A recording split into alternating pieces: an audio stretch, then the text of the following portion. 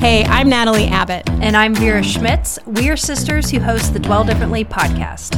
We help you memorize and meditate on one Bible verse every month. And all month long on our podcast, we talk about what that verse means, why it matters, and how we can apply that verse to our daily lives.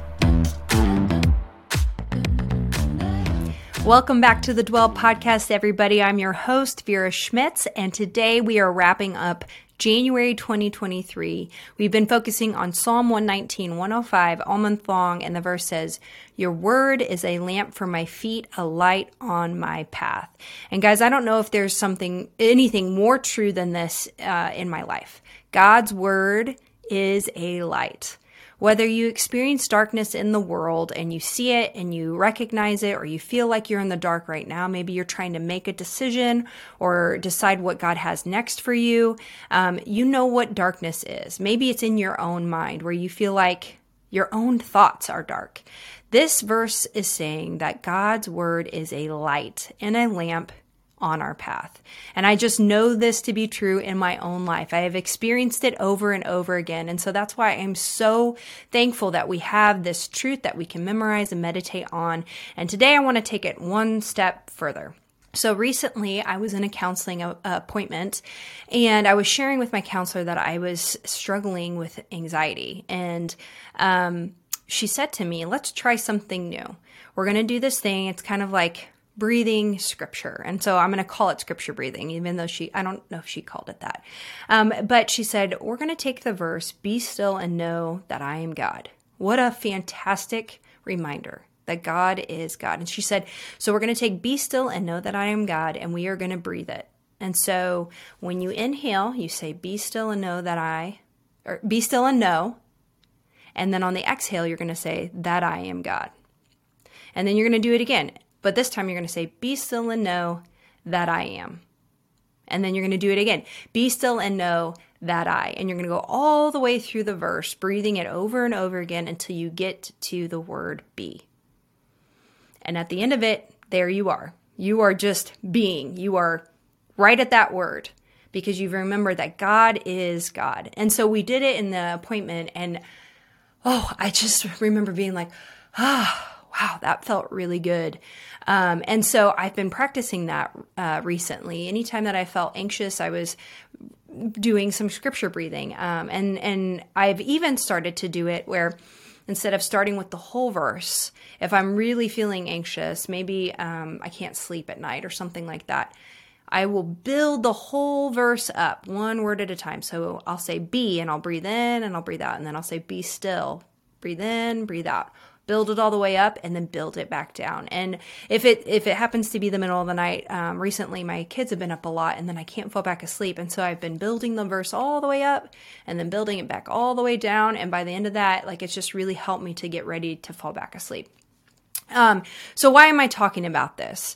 I'm talking about this because each of us, no matter who you are, no matter how mentally tough you are, there are things in our lives that we are believing that are not true. Or maybe we need guidance in our life. And God's word is saying here in this verse in Psalm 119, 105, that his word is the light and the lamp for our path. And so my challenge to you is you can use this verse that I've been saying, "Be still and know that I am God."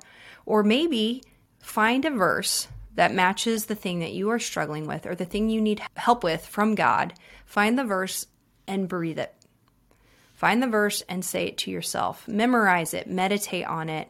Let your mind be fixated on that one thing. And it's really nice because when you're breathing it, you're focused on the breath, and it seems like to me everything else kind of fades away, and I'm really focused in on just my breathing and what the truth is that God has for me. One that I personally have also used this technique with is for a friend who is going through something pretty tough, and I've been saying the Lord will fight for, and then I put her name in it. I'll just say Anne. The Lord will fight for Anne, and then I breathe out, she needs only to be still. The Lord will fight for Anne. She needs only to be. And so I go through the whole verse and I pray that for her. And so, yeah, you can do it with any verse, any situation. And guys, there is such truth that in this scripture that His word is that light that lights up the darkness. And so that's my challenge to you guys this month. I think it could be really powerful. And so I really do encourage you to try it out. Now, a lot of you are already like, dude, I already failed on my New Year's resolution. I don't need another thing. You can't fail this because it's always so rich, even when you forget, like, it's okay. Like, there is no failing here. So I'm inviting you in. And one thing I want to share, I'm sure a lot of you know about this. There's this kind of life hack called habit stacking. I know a lot of you probably already know about it, but it's this idea that when you have a habit like brushing your teeth, and you wanted to start a new habit. It's like, well, you brush your teeth every single day. Now just take your vitamins along with brushing your teeth and you won't forget to take your vitamins, or whatever the thing is that you want to start new. Stack it on top of something that you already do every day. So my advice to you today that has been very helpful to me is to stack this scripture breathing on top of something that you already do every day. Whether it's taking a shower and choosing, okay, when I take a shower, I'm going to breathe some scripture through in that time, or it's brushing your teeth, which might be a little bit too complicated, brushing your teeth and also working on your breath.